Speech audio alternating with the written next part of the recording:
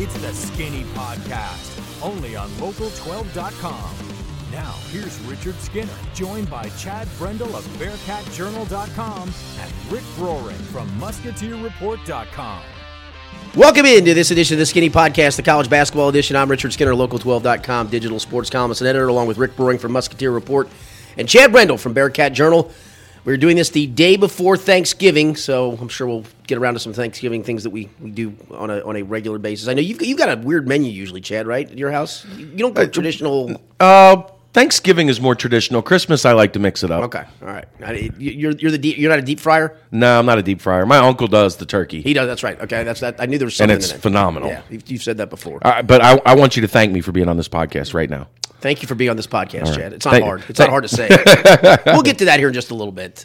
There's the conspiracy theorist right now. He's got his aluminum hat in his. He's going after windmills. He's chasing windmills. He doesn't believe the moon landing took place. He saw Bigfoot over the weekend. Correct. I've been more on target with and the Charles LeVar Manson Ball was stuff framed since the beginning of last year's podcast than any of you yahoos. Oh, for heaven's sakes. We'll get to that a little bit later on. But let's touch on some college basketball. As we're taping this on Wednesday, obviously, UC will still have a game to play. They're playing in the championship of the Cayman Islands Classic or whatever the heck it's called. And it really hasn't been a very good tournament. I mean, let's face facts. The hope initially was Iowa would be good, and Iowa's so bad they're playing for 7th place in a bad tournament. They might get 8th. And they might get 8th.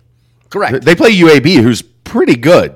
Pretty good by that tournament standard. Comparison to what we've seen out of Iowa? Yeah, well. They might get 8th. That doesn't make a team good. They might get 8th. Yeah. The definition of good is you beat Iowa. No. That's not the case. Iowa's the case in point, and this happens every year. We see this, and it drives me nuts every year. A team that is not very good last year loses by far its best player. Right. By far its best player in Peter. Everybody else is coming back. So everybody says that team is going to be better this year. Yeah, it's the automatic just because everyone's coming back that makes them better. Well, no, they stunk last year. What's going to make them any better this year? Now, granted, I thought they'd win a game or two in the Cayman Islands Classic, but you just assume because they have 6 guys coming back that they're going to be better. Those guys stunk last year. Yeah, and they're really bad. It was just Peter Jock last year. That was the only thing they had. Yeah, I asked you, coming up the hill, they might not win 10 games. They might not. I mean, they're bad. They're really, like Louisiana Lafayette whipped their rear end. And that the funny thing is, everyone's getting mad on the UC side of things. It's probably better that they're not playing them. They're missing an opportunity for a big win. And I get it because it's at least a Big Ten school. So at the end of the year, people will recognize what it was. A big win. But it's not going to help you by any metric because Iowa stinks. Yeah, Wyoming is going to be by far the best team for them to play that was in this tournament because Wyoming at least has a chance to be a top 100 Ken Pop team. Right, no question. Which brings us to the point of that was a lousy tournament to get in. Yeah, I mean, I guess the hard thing is when you look at it on paper or you sign up a year and a half out, you expect Iowa to be good. UAB has had some good teams in years past. Buffalo was coming off 2 years ago. Yeah, and that was a good Buffalo team by MAC standards. Right. That's a team that's going to compete for the MAC. You hope, and that's the risk you take. And looking around, there's too many of these freaking. There are. You're getting to that point. It's not just that. This year, the PK80 robbed all these yes, tournaments. Correct. It's so watered down this year when you look at. I mean, the Maui's not even very good this year. No. I mean, you're getting a pretty good final with Wichita State and Notre Dame. Usually, but if you 5 or 6 teams, if you got anything out of Notre Dame, which except that best team in college basketball. Yeah, we're going to get to them in a minute. They're clearly the best team. And you trolled Wichita State fans, and they're trolling you back. We'll get to that here in just a minute. Sorry about UC's 2 wins, though. The most recent coming on Tuesday night, and a weird game because you look at one of the stat lines from it: 20 assists and 20 assists for 25 baskets. But the flip side is 20 turnovers. And is that going to continue to be a bugaboo? And is it stuff that they can clean up? It's something I think will be cleaned up through time.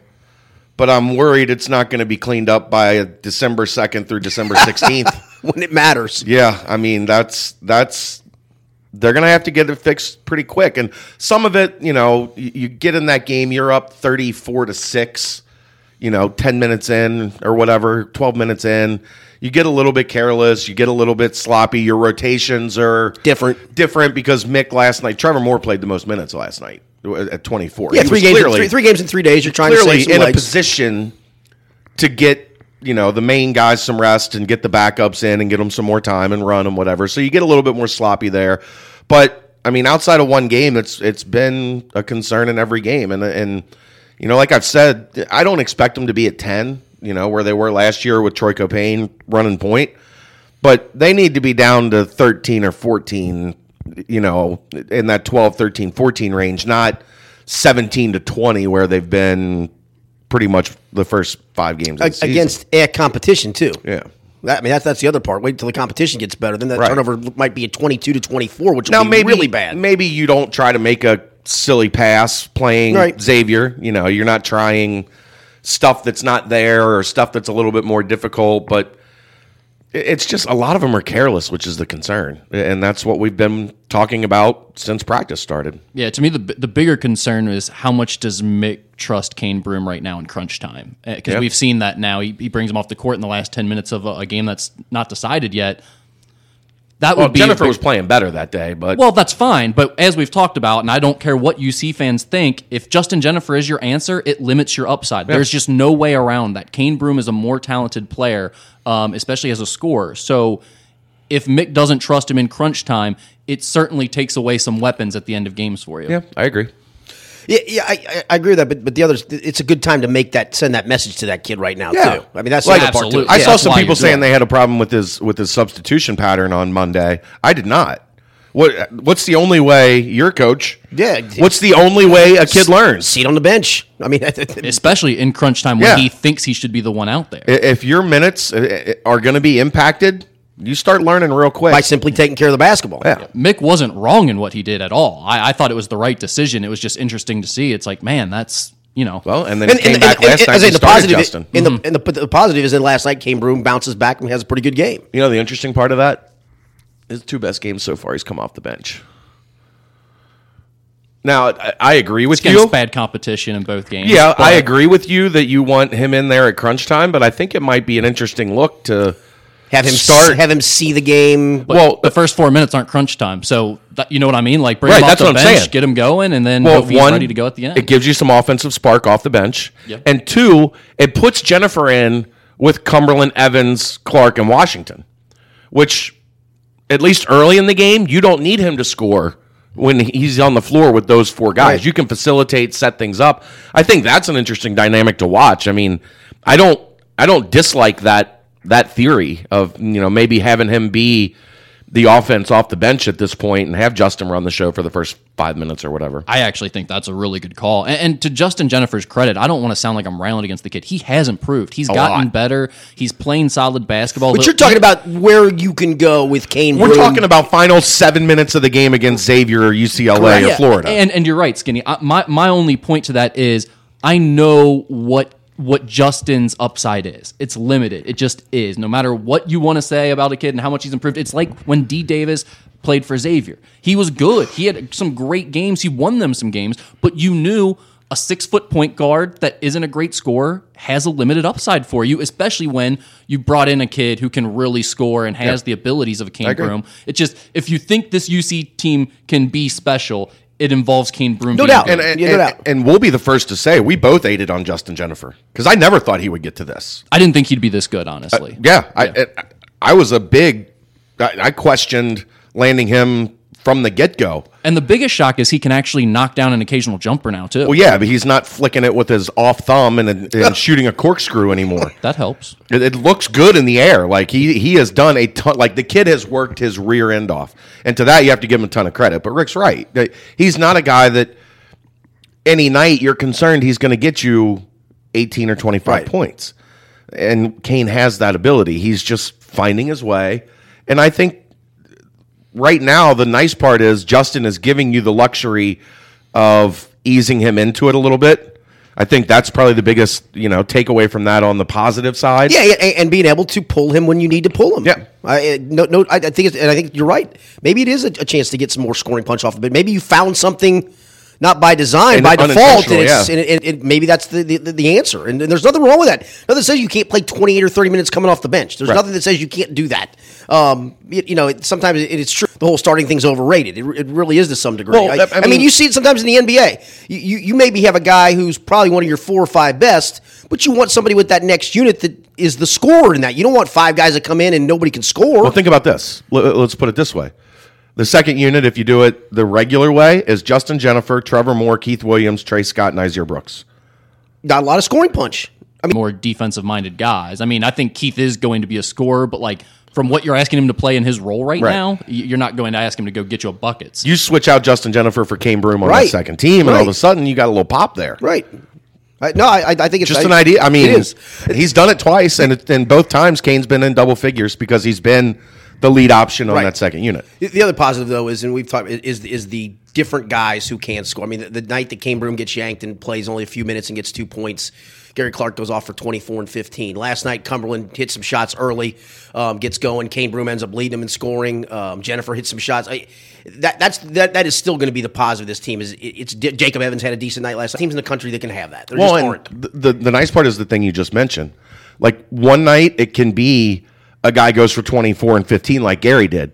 The next night, it can be 5 guys are at 12. Oh, right.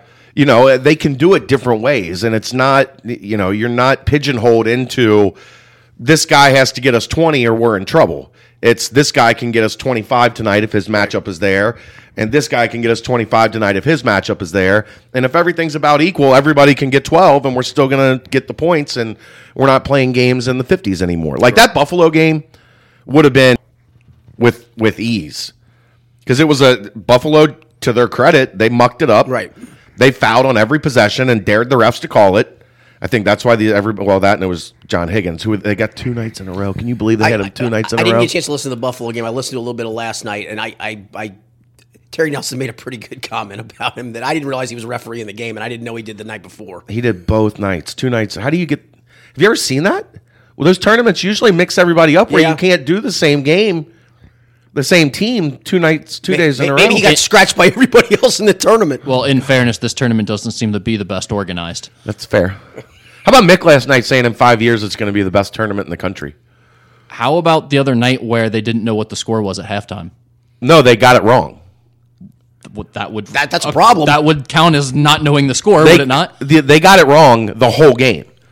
Kyle Washington shot 2 free throws. He made both. On the second one, they gave the points to a guy that had not played in the game for the other team.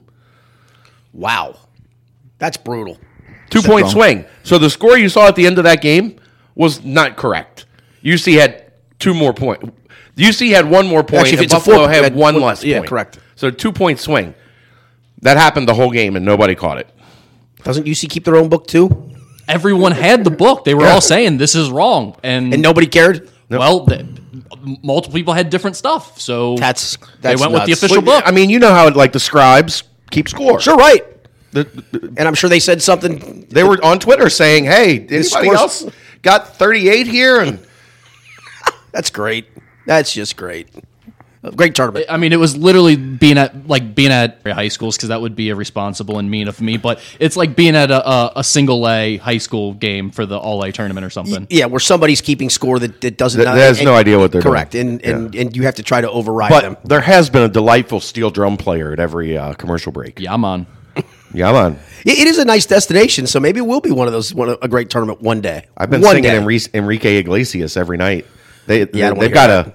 I'm not singing it now, but the steel drummer does a bang out rendition of Bailamos. There's Have Me. We're not going to let you sing. I'm not going to sing. I don't want to sing. Thank you. All right, let's turn to the Xavier Musketeers. Big win last week at Wisconsin that I think will turn out to be a better win the more this season goes along. And it wasn't going to be a bad loss, but it is going to be a good win when all is said and done. I think so. This Wisconsin team is going to have trouble finishing games. Yeah. They're just young. They lack some punch on the offensive end. They have some really good moments, and they're tough, and they'll defend you, and they'll be Wisconsin for sure. And Happ is incredible. He is really, really good. But the one thing that might save them is I do think the Big Ten is highly overrated coming into the year. Like Northwestern was really overrated. Yeah. We already saw Iowa. We talked about them. You have Purdue, Michigan State. From there? I think Maryland Minnesota, is bad. maybe. Minnesota people are really high on. I think they were a little overrated coming into the season, but I think they're still better than Wisconsin. Yeah, they're better than Wisconsin. But I think there's only 4 teams that are clear-cut better than them, and any other game, it's going to be a toss-up for them. Yeah. They'll have a chance. I agree. I think it'll be an okay. The good thing for Xavier is it's a road win, right? So that's gonna pump it up. I think Wisconsin's going to be 5th, 6th in the Big Ten, somewhere in there. Sounds right. So it'll look good on the resume. They'll be top 50 probably in the RPI, I would guess. Somewhere in that vicinity, 50, 60, somewhere in there. So when you get to the committee and you've got a non-conference road win against a top 50, 60 level team, you're going to get a boost from that. So they did what they had to do. All right, the couple of things that came from that game, obviously, is the back and forth with J.P. McCura and Steve Stricker and the fans. And look, fans can chant what they want. Most kids, if they want to ignore it, can. If you want to respond, that's fine. I didn't think there was anything either way that made that classless or look. I don't like guys that play for. I don't like them talking. I'm just too old school. But in this case, that comes as a shock. Yeah, I know it does. I just don't like it. I hate the trash talking part of it. I hate everything about it. You know what? Just let the scoreboard tell the story. But look. Fans chant what they chanted. That's not the first time that's happened. It's not the last time it's happened. And the response back and forth, it was harmless. It was harmless.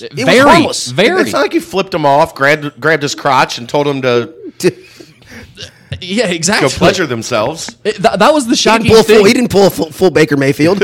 I honest to God, watching that. You were waiting for the implosion, weren't you? JP is very reserved right now, and all he did was the little Badger Gator chomp, which, by the way... Why are they doing... Wisconsin appropriating the Gator chomp is the worst thing a fan base has ever done. Yeah. So stupid. It's literally like being the Reds and doing the tomahawk chop. Why are they... why did they do it? I don't understand. Where did it... I need the origin story on that, and it better be a damn good one. Yeah, like all of a sudden the Wisconsin fans are just going to be like, oh. Can you think of another, I said this in the Dana Victory podcast, you got the tomahawk chop, you got the gator chomp. Is there another fan action like that you know that belongs to someone? Maybe the U? Kinda, yeah, maybe. But that's not even there. Maybe. Yeah. Kansas fans chant Rock Chalk, Jayhawk, KU. But that's a chant. People have chants. Like that's a movement. You appropriating a movement like that is so insane as a fan base. Like, because it's so recognizable that you're just stealing it. It's like all the high schools in the area stealing the whole roller coaster thing from Covcath after they started doing it. And it's like, guys, come on. Come up with your own. Yeah. We know where that came from. And it's not even germane to Wisconsin. There's not alligators there. Maybe there is. Maybe we don't know. Land of a Thousand Lakes or whatever. Yeah, correct. With alligators all in them. What do they do in the winter? I don't know. Go south. Go to Florida. They go to the alligators. Go south. You're walking through Kansas and there's just alligators. Going south for the winter. Migrating. Yep, exactly. See? What's that? Every day. What's that? It's the alligators migrating. That's probably why there's been all those viral videos and pictures of alligators on golf courses just strolling through that are they're migrating. They're migrating south for the winter. We're going south, guys. But Steve Sticker's overreaction too. I mean, come on, holy cow! What a clown! I mean, he's a public figure. He knows that people are going to see that, and that it's going to become a big deal.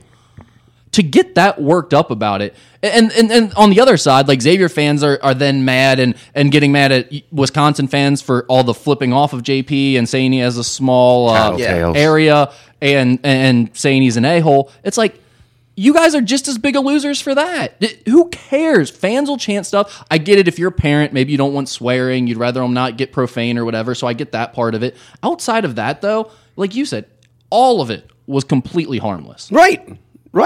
Like, what are we talking about? Yeah, that and the Steve Stricker overreaction was just above. And look, for those who know, he is a huge Wisconsin fan. He was sitting courtside. Yeah, and I get the fandom maybe part of that, but he didn't need to go to Twitter for that. He just didn't. Xavier's, their troll game is like an 11. This is the funniest thing JP's done, isn't it?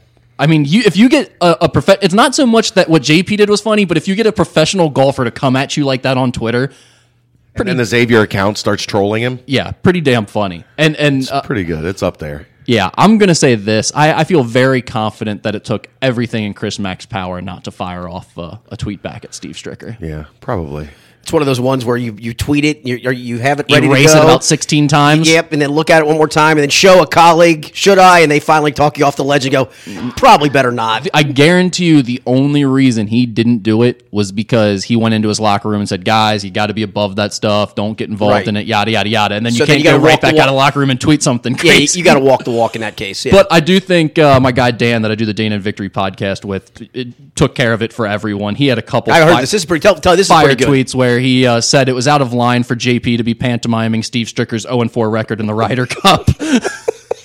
That's great. That was a pretty great line. Good. I probably just butchered it. Dan's probably pissed, but his tweets were great. Did he tweet it at Steve Stricker too? No, he's a little soft that way. I would have gone right at. I think that would have been a good one to tweet at him to see what his response would be. That might have shut him up for good. Though takeaways though from that game though, Rick, there were some certainly good moments. Trayvon Bluett's really good at basketball. He doesn't suck. I figured that part. That's my takeaway. Thanks. Good work. Yeah, he doesn't suck. I think Tyreek Jones continues because it's like you saw it against bad teams, but what do you do when you play Ethan Happ? He went right at him to start the game, scored on 2 of the first 3 possessions. You would have liked to see him play a few more minutes maybe, and I think the staff is really still trying to figure out that big man rotation and trying to figure out how they can even find minutes for Karam Cantor right now because it's like Tyreek's playing so well, he's separated himself. You put him in for the first 4, you take him out so you can get Sean O'Mara, senior, on the court, but after that second media timeout hits, you're not keeping Tyreek on the bench. Right. You got to get him back in. So when do you slide Karam in finally? I don't think they feel like Karam can't help them, but I think they're having a hard time finding the minutes, rotation and how it worked, especially with them not putting in any zone at this point. So that was certainly one of my big takeaways. And execution down the stretch in a tight game. Yeah, but I mean, you expect that to me, it was more like once you saw Xavier hitting shots and getting a lead in the first half and then losing it and building it back up in the second half, to me, I wasn't really worried what would happen in a close game at the end because you have two killer seniors on the court going up against a team that's inexperienced, regardless of the fact that it's at their gym. I didn't have much concern for how Xavier was going to finish that game off once they had already had a couple leads in the game. I would say the freshmen kind of looked like freshmen. Paul Scruggs was good defensively. He played solid. Najee Marshall, every time he caught the ball, tried to go to the rim against 5 Wisconsin players staring at him in a pack line defense, and that just did not work out well. So he's really talented. He's still got some things to figure out clearly. Yeah, and then they come back and beat Hampton. Didn't play great the first half, but what a riveting game that was. Yeah, I watched about 5 minutes of that. Yeah, and then at halftime, I went up to the bar up at the top of the arena and checked that out. How was it? Looks awesome. It's pretty cool. I'm sure that's a view I'll be checking out here in about. Try to make 10 sure days. you're on that side of the arena. It makes it really convenient. You're the one that's got the juice over there. I have no juice. They move me around each week. That's no juice whatsoever. No. That's no juice at all. Let's talk about the American and the Big East. Well, I want to get to Kentucky here in just a second. Hell yeah, let's talk about the American. Yeah. Is that the succinct? That's the official. Thank God for Wichita. Go ahead. I'm trying to throw it. I'm putting it on the tee for you. Thank God for Wichita, Rick. Okay. So my thing with Wichita is this. They are not a bad team. I'm not saying they suck. I never have. From the beginning of when we started this podcast and people were talking about how much of a Final Four darling they could be, I said that's ridiculous. Because at this point of the year, if you're calling a team a Final Four contender, you're only saying that to say they're one of the best 4 teams in the country or one of the best 6 to 8 teams in the country, maybe, if you're going to say, well, things can happen there at the top. Right. But that's the only reason to say it at this point of the year. That's where they are in the polls, correct? Right. They were 6th.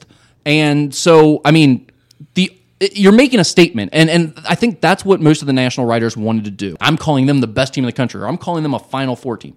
That's fine. Whatever. It's over the top. It's ridiculous. Well, then they get into this game where they're really struggling against a terrible Cal team. Yeah. I wasn't talking about that. I mean, that's what brought it up. Yeah, but for those who don't know, you went to Twitter and Yes. and basically trolled Wichita State. It was and its fan hilarious. base. Well, more so, it was And the entire state. I was more talking about the national writers because all the national writers who have been sucking them off since before the season started are now going, oh man, this offense is a real dumpster fire without Marcus McDuffie. They just need him to get back. And trying to think of all these other excuses for why Wichita State doesn't look like the best team in the country against a pitiful Cal team. That's what I was laughing at. That's all I really cared about. It didn't change the way I felt about them, regardless of if they won or they lost by 20. I didn't care. I still don't think they're the best team in the country. I still think they're a top 15, maybe 20 team. Timing is key, though, bub. I still don't care. If you do something in 2017. If you say a team isn't the best, then you're saying they're the worst. If you say a team, there's no middle ground. You're right about that. I mean, there's no middle ground, and that's the issue here. It's like, I don't think they're a bad team. I'm not trying to troll anyone by saying they're not one of the nation's elite. But if you look at this Wichita State team, they're not one of the best 4 or 5 teams in the ACC. They're not one of the top 4 teams in the Big East. I mean, they're maybe 4th if you want to say that they're after Seton Hall and Xavier, but there's clearly 3 teams in the Big East that look better than them to start this year. Big Ten, there's 2-3 teams that definitely look better than them. Hell, they don't even look like the best team in their own conference. UC clearly does. So to say that they're a Final Four team at this point is ridiculous. And then Wichita State fans want to come back at me with, well, did you think South Carolina was a Final Four team at this point last year? No, and I didn't think they were a Final Four team when the damn tournament started. Nobody I didn't think they were a Final Four team when they played in the Final Four. Good point. Very well done by both of you, first of all. We didn't plan that out. And second of all, again, you're proving my point if you're comparing them to South Carolina. That's what they are. They're like, well, they're better than South Carolina, actually. Yeah. They're legitimately a top 20, top 15 team. That could get to a Final Four. But if you're just saying, hey, anyone that makes the tournament has a chance to get to the Final Four because you never know what will happen regardless of your seeding, then you're not saying anything at this time of the year. Right. The only reason to say it at this time of the year that a team is a Final Four team is to say they're elite. And Wichita State has clearly not shown that. We'll see what happens when McDuffie gets back. But to this point, these people, and someone just, you forwarded me a tweet last night, after they beat Marquette, a game that was close the whole way, and this Marquette team is not great. No, they're going to shoot 43s, and on a night when they make 18 of them, they'll be tough. And on nights where they what don't. What about Woj? In a defensive stance, slapping the floor in his freaking coaching attire. I don't want to talk about that clown yet. We've got a long season to go with him, and he is going to be very annoying. He was in a stance, slapping the floor for a team that doesn't play any defense and hasn't in 2 years. Do you think he'll step on the floor at some point and take a charge? Junior's worked up He today. might. He might be the first coach ever to take a charge in a game. He might. Just to show him. Show him how it's done. He's worked up today. Oh, I realize that. The Wichita State thing is just so ridiculous because it wasn't even like a hot take to have to say that they're not an elite program. And these guys, the guy that doubled down that you showed me after they beat Marquette, he writes, this is the best team in basketball. What to look at them right now and say they're better than Duke is insane. Yeah. It is insane. Duke would be on a neutral floor 8.5, 10 point favorite. Yeah, at least. Yeah, but again, you're looking at. I'm talking about a betting line, mind you, not maybe what you think they'd beat them by. I'm talking about but still, we're talking about at least a solid enough line where there's at least a differential. I mean, there's a noticeable differential, for goodness sakes. So, but Wichita does help the American, right? Because the rest of the American is. Do it for me one more time. I wanted to thank you. That's what I wanted. What's your favorite loss so far by the American? There's some good ones. They should have scheduled Toccoa Falls, by the way. Well, yeah. I mean, everybody that ECU has played. All of them. That sounded so depressing. Yeah, that really did. So true. It's so true and so depressing. So true. Houston losing to whoever the hell they lost to, Fordham or whatever the crap it was. And then they back it up with a couple nice wins, but you lost Fordham. Yeah. The UCF thing is kind of disheartening, like we talked about last week, because what's going to happen that's out of their control. What's going to happen is they're going to look like crap in the out of conference. They're going to get nothing on their out of conference resume. Correct. And then BJ Taylor comes back when they'll be tough in conference. Get to conference, and they're going to be really tough. And if you get a loss to them, it's going to look like a bad loss. It's going to look like a bad loss because of the circumstances. That might be the biggest hit the conference has taken so far. SMU actually looks pretty good. They got 2 freshman big men that I didn't have very high expectations for that look like they're going to be serviceable. And when you've got the guards that they've got, you just need a couple guys to be serviceable down there. And then they get Okoye Gu back. I know he hasn't had a stellar college career, but he gives them another body on the inside.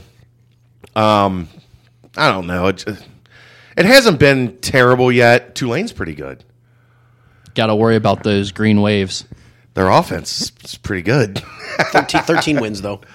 I think they'll actually be middle of the pack in the conference this year.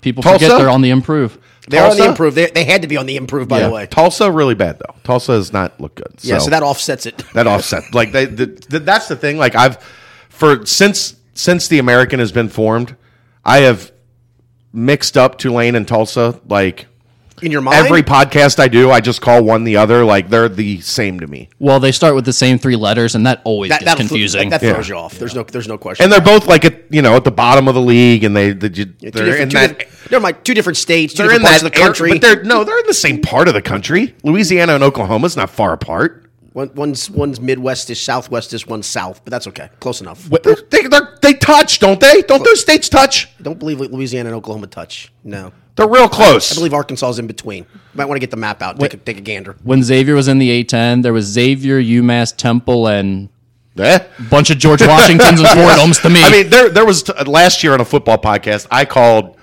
Tulsa Tulane the entire podcast and didn't. I'm not mad at you. Didn't blink twice. And no one noticed. No one noticed. That's the best part of it. It did eventually become a running gag because people caught on to it, and I'm like, my brain just they're the same thing. Yeah. So I'll call one the other. I mean, it's kind of what we thought. I mean, there haven't been, other than Houston having a bad loss, the teams that are supposed to be. I think Temple's been about where people expected in terms of showing improvement and being better with Josh Brown. Well, and they got the Conference Coach of the Year. Yeah, well, it's the Fran Dunphy Memorial Coach of the Year award. Well, it will be one day. He's still alive. Well, no, they named it Memorial even though he's still alive. But I mean, there's 4 or 5 teams that are pretty good, and 4 or 5 teams that are not. That are really bad. Exactly. All right, takeaways maybe from the Big East in the first couple of weeks. I think Creighton has impressed me. Obviously, would have been nice. Beating Baylor would have been nice. Yeah, they lost that one last night in a game that they had a chance early. It looked like, and then they just couldn't make a shot at all. Again, Baylor tweaked their zone a little bit, and Creighton just could not hit a shot after that. And obviously, that's what they have to do to beat you. But I've been, they obviously Marcus Foster is really good, and we knew that coming in. But Kyrie Thomas has been playing at a really high level for them. He's always been a great defender, but he's given them more offensively this year and creating more offense and plays for them to where I think they have a chance to really kind of compete for that top 5 in the Big East Conference, whereas coming into the season, I was thinking they were more in that 6, 7, 8 range for sure. Other than that, I don't think there's been much that's jumped out about this conference. Like Marquette and St. John's, they're both teams that, in my opinion, are going to win some games. And then when you get into the Big East play, they're both going to win some big games that'll hurt some good teams in conference. Some head scratchers. But they're not going to be good teams overall because they won't defend. Like, both of them can score, and they'll put up a ton of threes. St. John's held Malloy or Molly or whatever the hell that was to 43, mind you. They were on Molly or they played Molly? Played Molly, I think. Yeah, I thought Malloy. I thought that was losing their jobs and going to jail for that these days. That's a good point. Keep your hands off Molly. I thought that Malloy was a high school, like Archbishop Malloy. It is a high school. Yeah. It is. Okay. Maybe they were just playing a high school. I really don't know. And that's why they held them to 43 points. Yeah. So there you go. All right. Let's talk about Kentucky. A couple interesting things. One is there's the attendance story where the attendance is down below 20,000 for the first few games. And a question was raised, is that people getting one and done fatigue? Or it's schedule fatigue. That's what I was going to go to. Or is it simply that you played Vermont, Utah Valley, and who am I met? Troy. Whoever else. That's what I think. I think it's more that than the one and done. Hold on. Chad just stretched to give this take. I just want people to know that whatever's coming now is going to be hot fire because Chad stretched out for 6 seconds. He did. He tried to clear his throat without clearing it in the microphone. That's what people don't get about scheduling. Like, you hear a lot of times, like UC fans will complain about scheduling and they'll complain about the RPI stuff, which in a lot of senses I understand because of the ramifications, but they talk about it in terms of attendance. Well, guess what? Utah Valley and Troy are pretty good in terms of mid-majors, in terms of they're going to be decent mid-majors on your resume. Guess what? They don't move the needle just the same as Team 330 doesn't move the needle. Right. People don't look at, oh, well, damn, they played Troy tonight. Troy looks like they're going to be about 123 in the Ken Palm this year. I better get to that game. This could be a 10-point or closer game. They don't see it like that unless it's a big flashy name, right, or somebody they know. It's a scrub, and that's just how the casual fan sees it. And Kentucky, we're going on 4 or 5 years that they've had one decent out of conference game at Rupp. a year. UCLA, yeah. North They do Carolina, one. yeah, They do one. You're right. And fans are getting fatigue from that, and I can completely understand especially the price point now Yeah. you're being asked. That's the big part. Well, and let's face it, Rupp is not a fun arena to go to. No, up top it's terrible. You've got the price point; it's expensive to get tickets there. The parking is a disaster, and you've got to walk in the cold to get down to the arena. All right, now I'm going to flip this for a second. What if this team was the caliber that's putting up 110, 115 each night against these teams, where it's 5 surefire NBA guys? They still again. have some struggles because I just think people are tired of the home. I'm not disagreeing. I'm playing little devil's advocate here, just because this team has not proven off the bat to wow anybody yet, and I think that does factor into it a little bit. Well, the biggest thing is, have you gone to a game at UK and sat in the upper level, like you said? Dude, I sat bleachers where you don't have space to sit. Correct. When I was in college, totally uncomfortable. When they used to play Indiana home and home. I like those days. Those were fun days. I sat in the very top of Rupp, and it was awful. The very top at midcourt. And it hasn't changed. Awful. It hasn't changed a bit. It's still correct, just as crappy. So it's uncomfortable. It costs a lot. You got to park and walk down to the game. You know UK is playing a crappy opponent. And by the way, 60-inch TVs now cost like $300. Yeah. And there's 5 good games. If you're really a huge fan of just basketball, UK fans aren't. They're not, but still, there's 5. There's 3 to 5 games this time of year to watch instead. There really are. I was listening. Catch by 90. I was listening to the UK call-in show on my way to Xavier the other night for the Hampton game. Yeah, pre-game. Yeah. Honest to God, as soon as I get in my car, the first call is a lady who was wondering what Cal was doing during practice to work on free throws because free throw shooting was driving her nuts. And Kyle Macy used to shoot them well, so maybe he should teach the team how to shoot them. Right. So on and so forth. Practice. It was a good 3-minute call. Did Richie Farmer's name come up? No. So they talked to her. Richie gonna start tonight? They answer her question for a few minutes. They take the next caller. Next guy house on the phone goes, "Man, she stole my thunder. I tell you what, I was going to say the free throw shooting is driving me nuts. They are just killing me, boy." Do you think that Cal's ever thought to have them shoot free throws when they're tired? I don't know if he has. You know what, though? I did tell Chris Mack that this summer. I know you did. He could pass it on maybe. In like a clinic? Yeah. Or even on a recruiting trail or well, something? sometimes they go to those Nike clinics together. Maybe they could just exchange ideas. Maybe Nike ought to put together a clinic on free throw shooting. Maybe that's what they should do. They really should. There you go. Have Rick Barry teach it? All I know is the man swished 95% of them. That's all I know. Shoot them underhanded. Tell you what, they better start shooting them things underhanded. Just want to know if Richie's going to start tonight. Richie's going to start tonight? Cats by 90. Click. All right, let's talk about this team, though. It's a bit of a hot mess. It's what we talked about. No, you nailed it. You absolutely nailed it. It's not that hard to see. Everybody wants to talk positionless basketball. That's how it works. No, that's fine to a point, but you know what you need to have? Functional pieces that complement each other. Well, give me a point guard in 4 pieces. You got to have that. You have to have that. That, and I think when most people talk about that positionless basketball, they're referring typically, especially I think when you're talking with coaches and stuff and how they're recruiting, they're referring to finding 4 guys that can play offensively with skill and IQ. Yeah. And what UK has is they've got positionless defenders. Yeah. They've got a bunch of guys that are versatile on defense but can't score. But they don't have that positionless offense. They've got a bunch of face-up fours. Or a point guard that breaks you down and kills you. Yeah. I mean, that would be nice as well. Yeah. That being said, I'm not down on this UK team yet. They do a lot of things that I like. It's funny. Look. It's just going to be different basketball. This is exactly what we talked about in the offseason. It's going to be different. It's going to look different.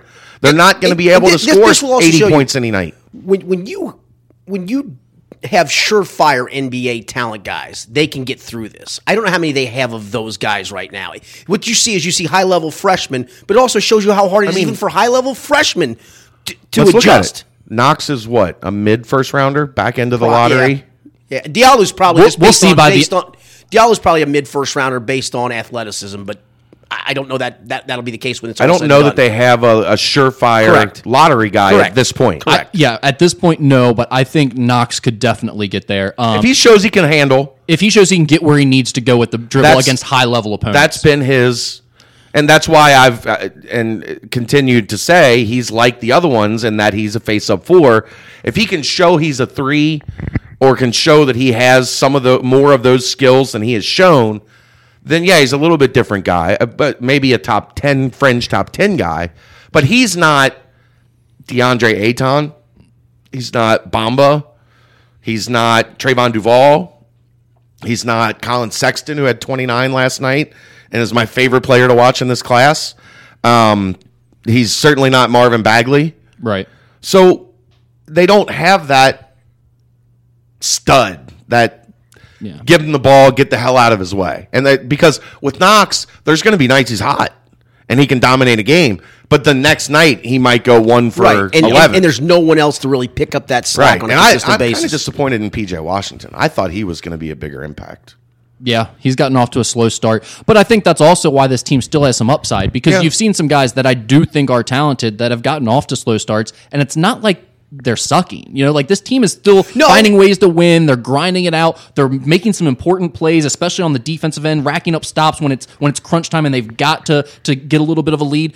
They've shown some things that I really like about them, but the lack of scoring punch just has to concern you, especially when you start talking about what can they do in the tournament. Well, and when you start talking about the SEC. Right. Texas A&M looks really good. Really good. Florida looks really good. Yeah. You know, Alabama last night with Colin Sexton on the floor. And the thing for Kentucky in the non-con is the fact that you have top 20 RPI teams you're playing, and you're playing slop otherwise. And I'm not sure they're capable of beating any of those teams. Well, Virginia Tech could give them problems. And they could too. You're right. Buzz's got some dudes that can score. That's one non-top 20. Yeah, but you're right. But Buzz's got some dudes that can score. And that's the thing. The thing for this team, I don't think it's got enough offensive punch, and I just don't know where that's going to develop. I just don't. So but I also think their defense is going to keep them in every game. Yes. I don't think anyone's going to run away from them. You better get used to 61-58s. Yeah, or I mean, like mid 60s, low 70s, maybe in the big time games that'll get up and down. But it's going to be an interesting year to watch this UK team, and it's going to be an interesting year to watch this fan base. Well, for sure that it's always that. But Coach Cal too. This will be a great show of how well he coaches. No. After I saw Troy, is that who they played last night? 2 nights ago. 2 nights ago. Said he's too mad. He's stomping on the sidelines too much, and because he knows. Mm-hmm. He knows what he's got. He's trying. But he also talked in terms of I fought them the whole second half, meaning his team. Yeah. So there's a frustration level there too. That's why. What it started with that, and then it got into. The frustration is getting to me. Yeah, we joke about it, but actually some players were talking about that they think Camp Cal will help this team too, and it probably will. I cannot wait till Camp Cal week. You love Camp Cal week. I really do. Think he'll do some free throw shooting during that week? I bet you they'll shoot 200 of them a day. I would say, how many do you think they get up in Camp Cal? Do you think they'll go 2-a-days or 3-a-days? It's got to be 3. 6. God, install 4 corners. Again, 45 minutes a session, 6 practices throughout the day. And at least 200 free throws a practice. Yeah. Do you think we see Cal start railing like right before the tournament? You know how he's always got his one rant where he goes on and yells at the committee or whatever? You think this year he's going to yell about the shot clock? We shouldn't have a shot clock. I should be able to 4 corners. We should just play on. When this great game was invented, 4 corners was a staple. And a peach basket. Put them both up. Let's talk about the NKU Norse. Ooh. So close, yet so far. Lost to Vermont in the championship of the Bahamas Classic or whatever. But they do play at Memphis this Saturday and have more than a puncher's chance. Well, first of all, let's be clear that they got one win at the tournament and then got a really good win at the tournament before narrowly missing another huge win against Vermont in the finals. And that Vermont team is good. NKU was up most of the game, had a 13-point lead with about 8 minutes to go, and went the last 5:42 without a field goal. That's crazy to think with that kind of scoring punch. Yeah, but you also kind of forget. Granted, it happened last year. Yeah, but I was going to say more so. You've got experience for sure on this team, but you're also relying on a bunch of sophomores. You know, they still have a lot of young guys that are playing huge roles for them. So when you see them go through that, my point, they just let some teams catch them last year in games. They were able to hold on to win down the stretch when they needed to, but they would be up that 12-13, and next thing you know, it's down to a basket. Yeah, earlier in the year and late in the year, they kept getting behind in the first half and then making those big comebacks, so they were kind of doing the opposite. But, yeah, I mean, first of all, it was a great showing from them. They looked awesome away beat James from home. Madison, beat Ione, and then lost to Vermont. Yeah, plain good competition for them. You just wish they could have found a way to hold on. But I don't think, listening to Coach Brandon after the game and since then, he doesn't sound discouraged or upset about that game at all. I think he was really happy with what he saw out of his guys and excited that, hey, there's even more upside that this team still has left in it. Yeah. So, and you go to Memphis, and just because it's a name, it takes the sting away from that a little bit. And this Memphis team, man, It's not just that they're bad; it's that they're not talented. They don't even look like a high major program. Like they're not even going to have a big athleticism or size advantage or anything like that against NKU. It's going to look fairly even. Didn't New Orleans go to Division III a couple of years ago? Didn't they? I think they went out of Division I for a short period of time, if I'm not mistaken. They stink. I honestly, I'm going to be upset if Northern doesn't beat them. I will too. I think clearly NKU is a better team than Memphis. I think NKU is a borderline top 100 team this year in the country, and Memphis certainly is not. Yeah. So I would agree with that. They need to win that game. John, get it done. Yeah, no pressure. Yeah. We're only expecting you to go to Memphis. We're only expecting NKU to go to Memphis and win. No pressure. Earn that salary. Do you want to do this as your final take, or do you want to talk about it as a different topic? Let's do it right now. I'm just going to throw you the softball. LeVar Ball, go. Not one of you guys want to kick this off? I want you to kick it off because I'm going to respond to it. So LeVar Ball, as everybody, I'll play moderator here because you two are apparently going to go at it, and I'm generally going to stay out of it. I'm sure everybody has seen now LeVar Ball and President Trump in a Twitter war that spread over into CNN with a war of words from LeVar Ball, who just tied a CNN reporter in knots for 23 minutes. He tied himself in knots. That was what he does. He's Don King. That's what he does. I'm still, after listening to it, I'm still confused on what he means. What he even means to say. He and Trump both have such a way with words that this war of words has very been really impressive. It's really confusing. Before long, they're going to be arguing each other's point on the other side of it when it's all said and done. Yes. But the whole thing was over thank you, and that's why I joked with Skinny at the beginning. Yes. There was about a 3-minute segment where LeVar Ball made the Chris Cuomo, I guess was his name. Yes, the host. Made him say thank you for coming on the show. And Cuomo's like, I'll say it at the end of the interview. He's like, no, you tell me thank you right now. Like, if you want to keep talking, you tell me thank you right now. And finally, he said, thank you, Mr. LeVar Ball. Spoken into existence, if you will. Yeah, that's what he does. Speaks it all into existence. He speaks it into existence. I couldn't imagine the joy on his face when he got done with that interview, knowing that Big Baller Brand is on CNN making hosts thank them in a war with the president. That's so surreal. Welcome to 2017, no doubt, sir. And you keep thinking all of my ideas are crazy when I talk. They about are. Them. Okay, and they happen. But even crazier things are really happening with all of this nonsense. But is it that hard to say thank you? D'Angelo said thank you. He did. To his credit, he did. Why on earth?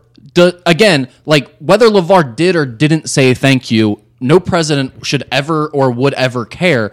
It is banana land to start going on Twitter as the president saying that part I don't disagree with. LeVar should have thanked me, and 2, I should have left those kids in a Chinese jail. That's absurd to say as the president of the United States. You don't think so? I can see it in your face. Go ahead. Tell us why Should not. have left those kids in a Chinese jail. Teach them a lesson. Why? Why? They broke the law. Pretty simple. You broke the law in their country, you go by their rules. Somebody comes in this country, breaks our laws, you go to jail, that's your problem. But China let them go. I know they did because the president helped. Allegedly. Okay, allegedly. Yes. Oh, for heaven's sake. Brendel's in now. Oh, jeez. Were they ever really arrested? Is that why LeVar is going so hard on this? If I could bring Neil Armstrong back from the dead, I'd ask him if he really went to the moon. I mean, come on. No, he didn't. Well, I'm just filmed at a back lot in Hollywood. All I'm asking you, Skinny, is LeVar keeps hinting at the fact that he doesn't think the president actually did anything. I said at the beginning that I thought this might have been a setup for reality TV. Maybe LeVar knows something. Maybe he knew his kid was never really going to be in jail, so the president really didn't have to do anything to get him out, and maybe that's why he won't apologize. China ain't talking. I mean, why would they? There you go. I will say, God, you go into crazy land on me. Go. Keep going. This thing hit its absolute peak this morning when I was in the newsroom, and all of a sudden it pops up in my Twitter feed that Donald Trump has fired back at LeVar again for the second time now after LeVar's little appearance on CNN, and he dropped 2 full 280-character level tweets because now we've been upgraded to double the amount. We need that. And Donald Trump drops 2 tweets. He says, it wasn't the White House. It wasn't the State Department. It wasn't Father LeVar. It was me! It wasn't LeVar's so-called people on the ground in China that got his son out of a long-term prison sentence. So-called people on the ground in China. LeVar has, by the way. It was me. Too bad! Exclamation point. LeVar is just a poor man's version of Don King, but without the hair. Just think, LeVar, you could have spent the next 5 to 10 years during Thanksgiving with your son in China, but no NBA contract to support you. But remember, LeVar, shoplifting is not a little thing. It's a really big deal, especially in China. Ungrateful fool! Exclamation point. That's just a frickin' masterpiece to wake up to. He gets up at 5 in the morning. Ungrateful fool! He gets up at 5 He's in the morning. taking a dump. Yep. I was just going to say, where does he compose the tweets from? Taking a dump. Is it on the? Yeah, Oh, it has to be. absolutely. It has There's no to be. question. Absolutely. That's a great place to tweet from.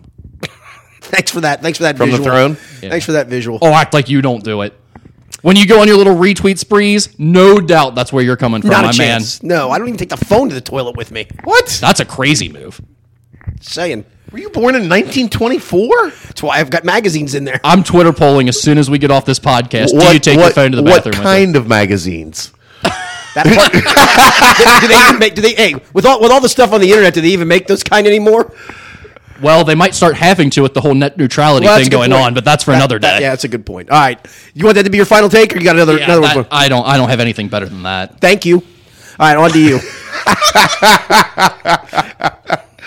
I don't really have anything. Honestly, I got most of it out. That's all right. That's okay. I just didn't know if you had something else you wanted to talk about. Not really. Once again, thanks to everybody that's helped on the GoFundMe Yeah, for Kelly. and how's she feeling? She's in a lot of pain, but she's way tougher than me, so she tolerates it and still tries to work 8-9 hours a day, even though she's not supposed to. And I kick her in the rear end to go lay down and relax. You really shouldn't do that. She's in pain. Yeah, right. Yeah. Kicking her in the rear. That's where actually her tailbone is where everything started. Yeah, So I know. That's not very nice of you to do. probably should stop that. Yeah, that's exactly Might right. break something. But if you're interested, if you haven't donated, if you'd like to, it's on my Twitter page and on my Facebook at Chad Brendel. It's been awesome. We're over $21,000, which is way more than I ever could have possibly imagined would have been raised. That's and right. The people that have donated, and I see the names and very much appreciated. And some of them just kind of blow your mind. And I will say, seeing the support from the sports community, the entire sports community around Cincinnati has been awesome. Good. Obviously, the folks here at Channel 12 and some other stations around town, and Lance and Mo and DJ over at iHeart. It's been awesome. Good stuff. All right, boys, have a good Thanksgiving. You too. You do the same. We I'm didn't thankful talk. What for are you you. having? What's the spread? We actually go to another family's house, and we bring the turkey with us. We bring turkey, and we bring the green bean casserole. That's our two main dishes. Maybe mashed potatoes. I don't know. I don't do any of it. What's your final take? I don't have one. You don't have one? No. I just wanted to know. I'm thankful for you. I'm thankful for this Thanks. podcast. Thank you. Thanks, Evan. Thank you. Thankful for this podcast. Let's all together just say the magic words right now. 3, 2, 1. Thank you. I'm not doing it. There's no reason to. You guys didn't do anything for me. Put you in a Chinese jail, man. That's all I know. All right, have yourselves a great Thanksgiving. We'll be back next week with another Skinny Podcast, the college basketball edition for Chad Brendel and for Rick Broering, who is thankless. I'm Richard Skinner. Have a good one.